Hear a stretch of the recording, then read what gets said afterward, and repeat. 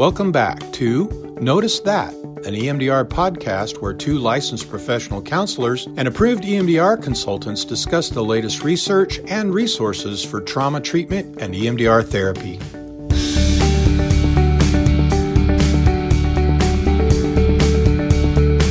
Welcome back to Notice That. We're here for episode 2, and today we're talking about introducing EMDR to clients. And we're going to talk about how to introduce it to different kinds of clients and also how to be a good advocate for understanding EMDR in your community.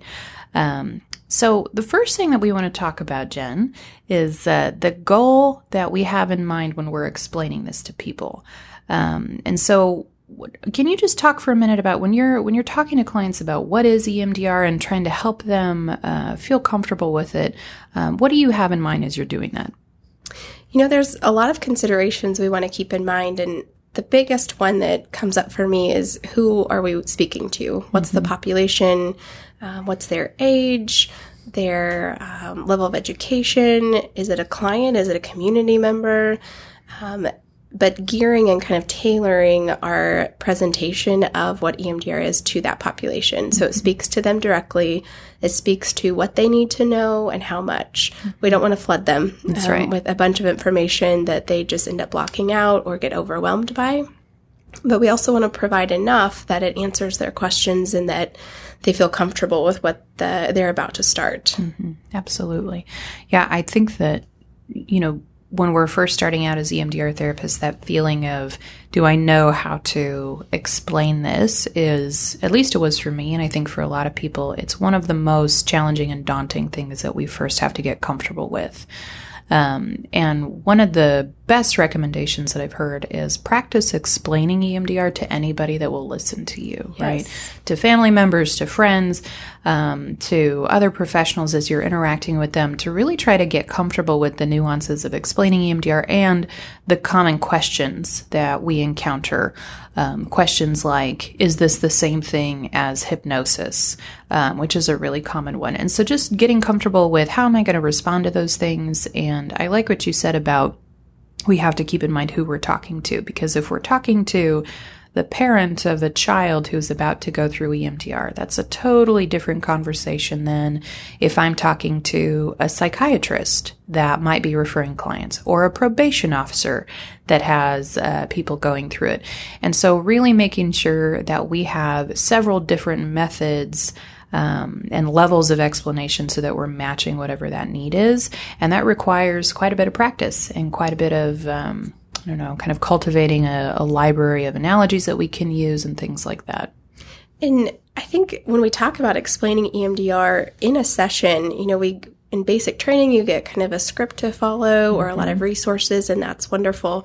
But oftentimes we have to explain it when someone says, what do you do for a living? Mm-hmm. And you mention, I'm a trauma therapist, or you mention an EMDR therapist. Well, what is that? Tell me more. Mm-hmm. Or like you mentioned, community members, psychiatrists, referral sources. Insurance companies. Absolutely. So we need to have a really strong understanding of it ourselves. What is it that we're doing? How does it work? The understanding of the AIP model, the adaptive information processing model, to be able to share that and to feel confident in our understanding of it, to adapt it to the person that we're explaining it to. Mm-hmm. Sharing it with a child, having age-appropriate language that still explains the same thing, but in a way that they understand it. That's right. Yeah, I think one of the things we want to do is share with you some quotes from people's initial impressions of EMDR. Because I think that the common theme that I run into is there's initially quite a bit of maybe disbelief, confusion, a reaction of, oh my gosh, this sounds really weird.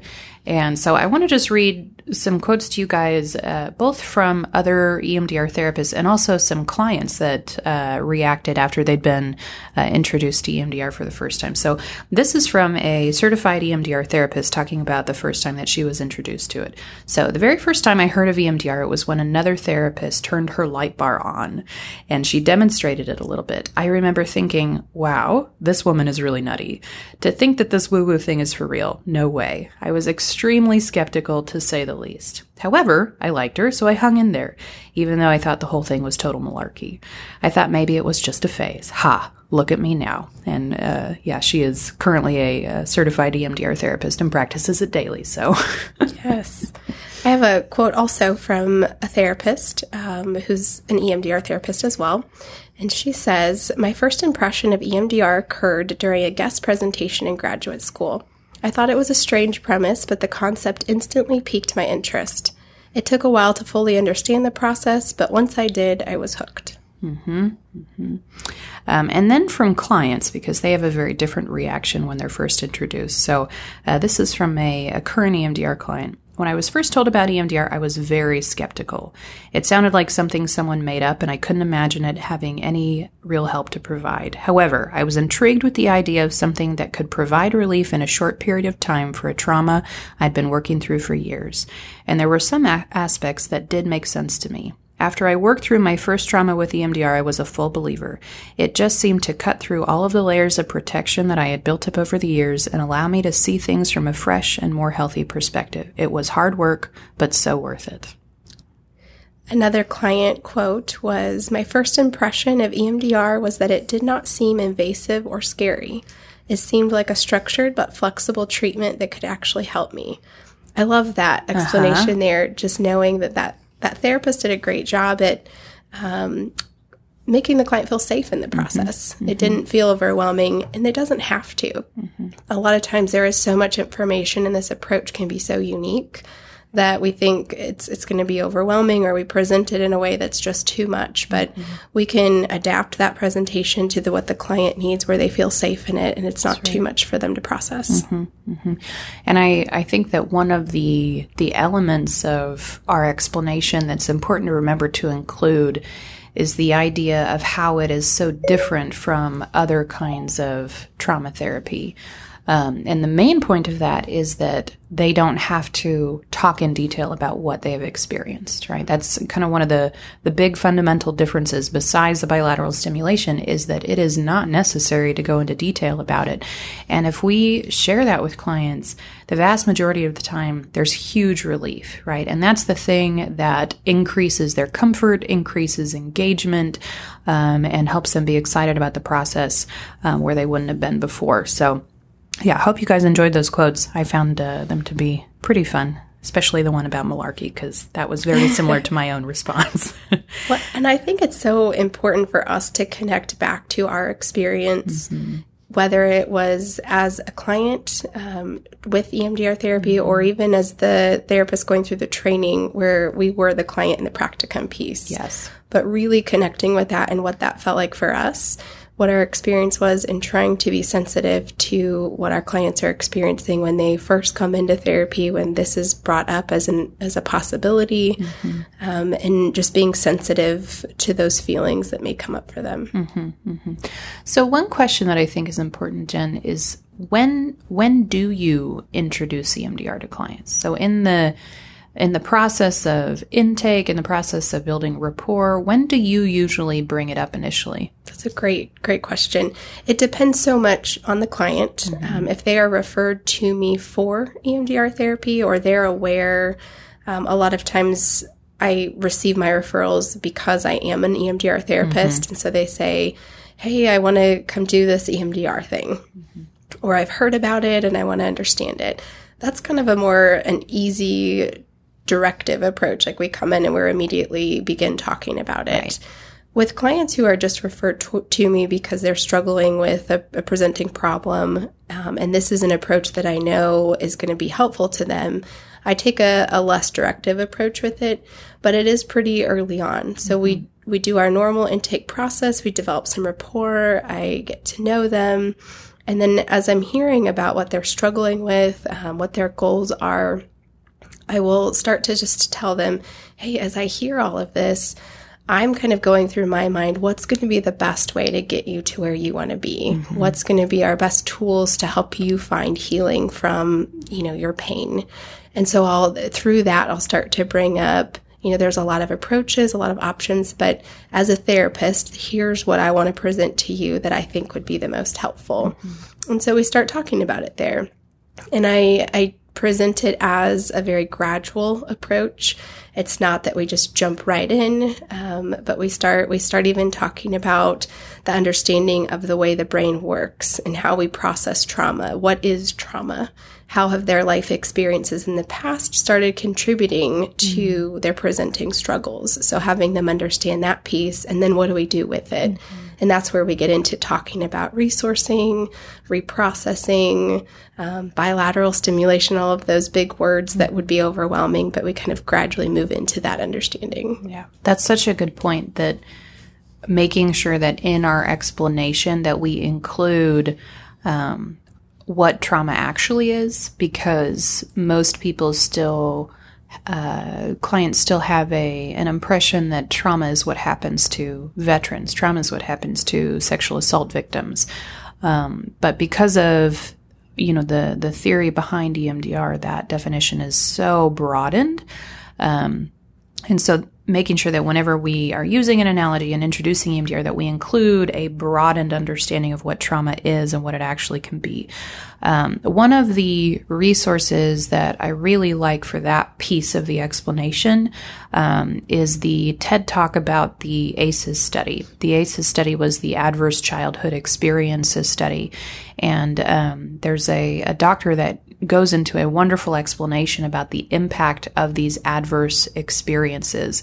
And so I have kind of adopted that language and use it as an explanation for what is trauma. Trauma can be any adverse experience, and that really, really broadens it. So something as simple as a bullying incident in childhood has the same kind of effect, depending on the other circumstances, as the big traumas that we're used to hearing about. And so I actually, will direct clients to go and watch that TED Talk, because it's always nice when you can have them hear it from another expert, right? Rather than just yourself. So it kind of lends a lot of legitimacy to what we're helping them understand. So. Mm-hmm. That idea of bringing in other resources, and you mentioned earlier some analogies to help explain the process, I found really helps our clients connect with it. Oftentimes, by the time they're sitting in your office for an intake or the first few sessions, they're pretty anxious about being there, about talking about their trauma. And as soft as we may approach it, it can still be overwhelming and a lot to digest. And so providing them with analogies that kind of help them put understanding to it, something they're familiar with, to something that they're very unfamiliar with, or giving them resources that they can study outside of the session. That's right. As they become more curious about it or feel like they need more. Mm-hmm.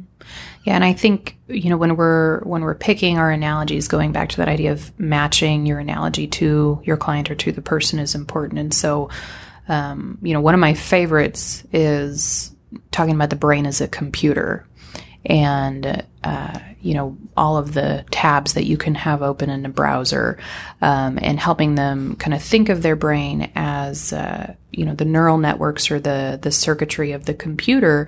And sometimes something happens that creates a bug in the system, and the whole workings of the computer are impacted by that bug, and trauma is that, right? So it may happen only in one area, but it can have a huge impact on the whole system, and that's why we see symptoms bubbling up and causing issues in places in our life that maybe seems unrelated or seems like it doesn't connect. But because our brain operates that way, it has a very connected way of looking at information, just like a computer does.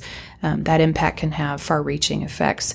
And the treatment for that is debugging, right? We have to go back to that place where that initial injury was caused and rewire it, reroute that information so that it is now functioning smoothly. And a lot of people really connect with that. We're, practically synonymous with computers nowadays. So especially if we're talking to people that have the kind of mindset where technology connects with them, that's a really good one to use. When I often use with not just kids, but it comes up with kids, teens, some adults, I'll talk about the symptoms that they're struggling with now are like weeds in their life. And so as we look at the weed, we can either, just cut off the leaves of that weed and then it sprouts back up and it comes back later. But to really take care of and get rid of that, we have to find the root system and we have to trace back not just one of the roots, but really find the deepest roots and trace back into that. And those are those earlier life experiences, when those seeds were originally planted and then they kind of grew and manifested into be bigger and bigger problems. And as we trace back, we're going to start in and finding those earlier root systems and plucking those out so that we're not just dealing with the symptoms to where they come back a week later, a year later, 5 years later, but we're taking care of the entire plant system, the weed, and removing it so that it doesn't sprout again. Mm-hmm. Yeah, kind of getting to that same core truth of what EMDR is doing, but from a totally different perspective. Yeah.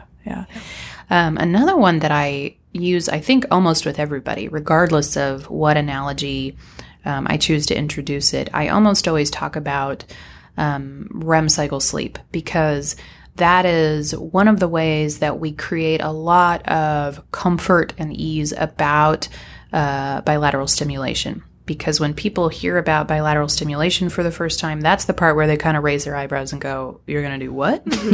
Yes. You're going to wave your fingers in front of my face and what?" And so using that concept of, if you've ever watched somebody sleep, if you've ever watched your baby sleep and you see their eyes moving back and forth, we are basically reversing that process and doing it while you're awake. So this is something that your brain does every night, naturally, on its own. We are not imposing something foreign or weird on your brain. We're actually using a process that it does every single day, right? This is the way that our brain heals from trauma on its own. If everything goes well and we're able to overcome the adverse experiences, this is how our brain does it. Okay, we go to sleep, things happen in our brain, and the result on the outside is that we see our eyes moving back and forth in this pattern. So bilateral stimulation is just replicating that exact same process. And I hear clients regurgitate that a lot. They'll reference that because there's something about that says, "Oh, this is a normal thing." Right? Kind of demystifies it. Yes, yeah, it makes it much less scary, right? And that's the point where I usually get that question about hypnosis. And one of the things we have to be careful of is, not making claims about what hypnosis is or isn't. But I kind of redirect back to that idea that with bilateral stimulation, we are simply replicating that natural process that happens in REM cycle sleep. And hypnosis is doing something slightly different, or very different. And so, kind of putting their fears to ease, because usually what people mean by that is, am I going to lose control? That's kind of the underlying question there. That's scary. That's a scary feeling. Yes, it is, especially if we're tackling trauma material. Correct. And the idea that I would be out of control in that moment is really hard.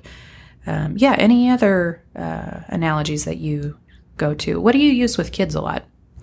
I use the same weed root system with kids. A lot of times we do more visual. So rather than just talking about it, something that's more interactive, whether that be in a sand tray or with Play-Doh or the dolls, kind of playing it out in that way where it's hands-on and they're interactive with it and understanding. Mm-hmm.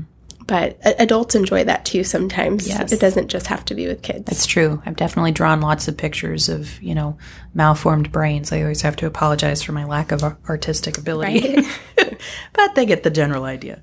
The other one that I wanted to mention that really connects for some people is the idea of the digestion process. That if we eat good food, the digestion process goes pretty smoothly. If something comes into our system that is toxic to us in some way, our digestion system responds to that pretty intensely, right? We might throw up, we might have diarrhea, but something is going to happen to try to get that out of our system. Because if we leave that toxic thing in our system, it's going to cause problems. And so with EMDR, basically what we're doing is aiding the brain's digestion system. Normally, our brain digests material really, really well. Sometimes something comes along that it just can't quite get out. And so I liken that to, if we swallow a piece of of hard material, our body doesn't know what to do with that, right? And sometimes we have to like have surgery to get that out of our system because it can't take care of it on its own. So EMDR comes along and helps the brain when it can't quite do it on its own, when something is really stuck in that system. So I like that analogy. I use that a lot for teens, for older kids. I don't work a lot with the really, really little ones, but I think it would work for them too because they swallow hard objects all the time. So right. So those are some of our favorite analogies, and please feel free to put yours in the comments as well, because there are so many, and people are so creative about their ways of explaining EMDR. There's really, really great books out there, and we'll link some of those resources in the show notes about books and articles and things like that you can use and give your clients to help with the explanation process. It's nice to have a variety to choose from, kind of a toolbox to reference to that connects it for that specific client. Yeah. One of the things that I really suggest for people, especially as you're starting out to build your own confidence, is that you have some resources that feel very professional and legitimate. Because that point that I made earlier about wanting to be a good advocate in our community for understanding EMDR, depending on which community we're in, EMDR is still a relatively new thing in a lot of ways, and people are, being exposed to this for the very first time. And as EMDR therapists, we may be the first time they ever hear a real explanation of what it is. And so I think it's important that we take that responsibility very seriously. And having good resources helps us feel supported in that process. So EMDRIA puts out some really nice professional-looking brochures, and I give those to clients a lot. It has information on the back about their website and other resources that they can look at. But for me, it also just feels really good to be offering them something that looks really professional and put together, because it legitimizes what I'm sharing with them and helps them feel more comfortable. And I do direct them to EMDRIA's website quite a bit as well for the same reason, especially if you're talking to a client that you can tell is really interested in the research aspect, right? And wants to actually see the professional research that's been done to feel comfortable. Direct them to EMDRIA's website because there's a lot of it there. One thing I want to caution is the more legitimate resources you can provide them, the less likely they are to just Google search it. And that can be a scary thing for a client. Not that everything out there is negative, but there's a mix, and you don't really know what they're getting if they're doing their own search on it. And if they're going to, because some clients just are, kind of talking to them about good resources to look for or things that they may find out there. So providing them those pamphlets or direction of where to do their reading and research can be very helpful, so that they're not getting a random YouTube video clip that actually isn't EMDR and shows them something different. That's true. Which brings up another aspect of this, Jen. I've encountered this quite a bit, and I think as EMDR is growing more and more, we're likely to encounter this where a client has experienced something that was called EMDR, but as you talk to the client, you realize that what they experienced was not actually the true EMDR protocol. And there's a little bit of undoing and relearning that has to occur.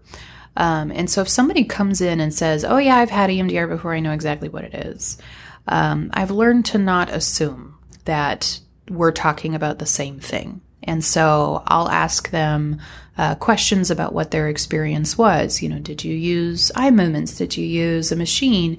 And trying to gauge, did they really experience the basic protocol, and was it a good experience for them?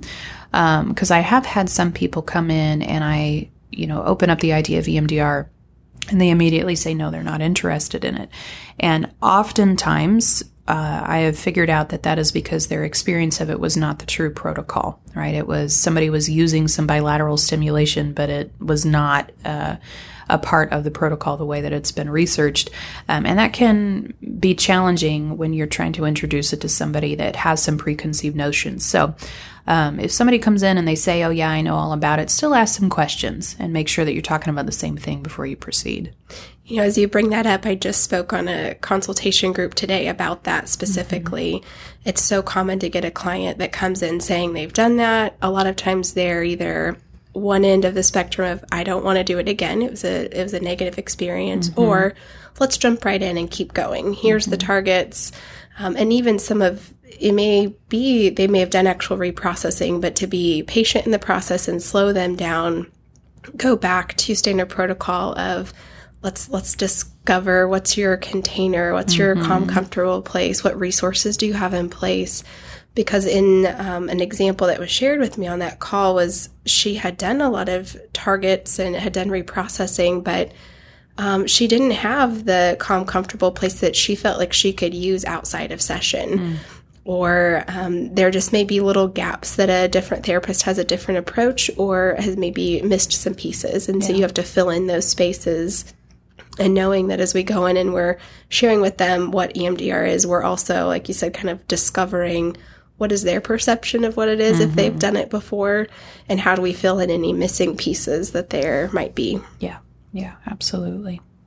Well, so one last thing that we wanted to do is Jen has created just a real short clip, about 1 minute and 20 seconds, of a recording that she gives to clients to help with the explanation process. And this is something that I really recommend if you have a website or if you email information to clients before sessions, to actually consider you recording an explanation so that it's your voice and they are, associating this with you.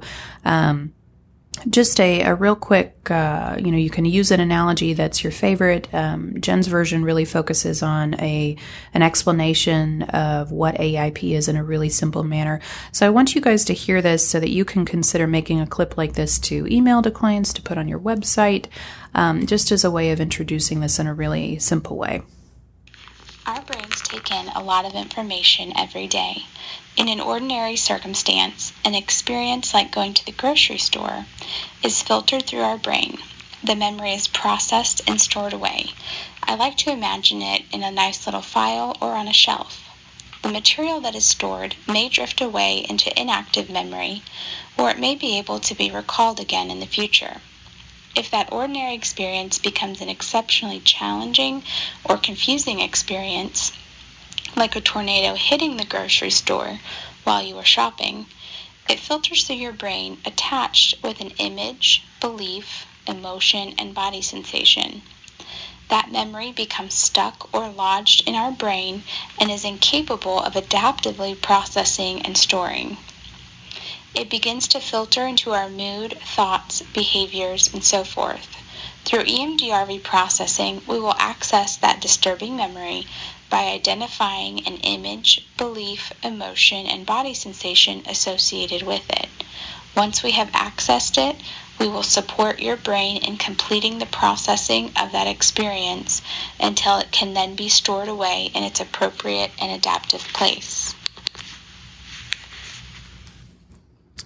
Yeah, so that's just a really brief explanation, and I think it's a great idea to have things like that to just aid in the ease and comfort as we're explaining this to people.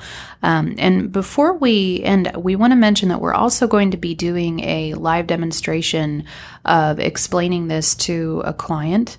Jen and I are going to do that, and so you will find that as a different mini episode right after this one. So I encourage you to have a listen to that, to hear what that sounds like in real time, and it will include the client's natural questions that come up as they're considering doing this for their own treatment. And so we're going to have that right after this. So any other thoughts, Jen, before we're done?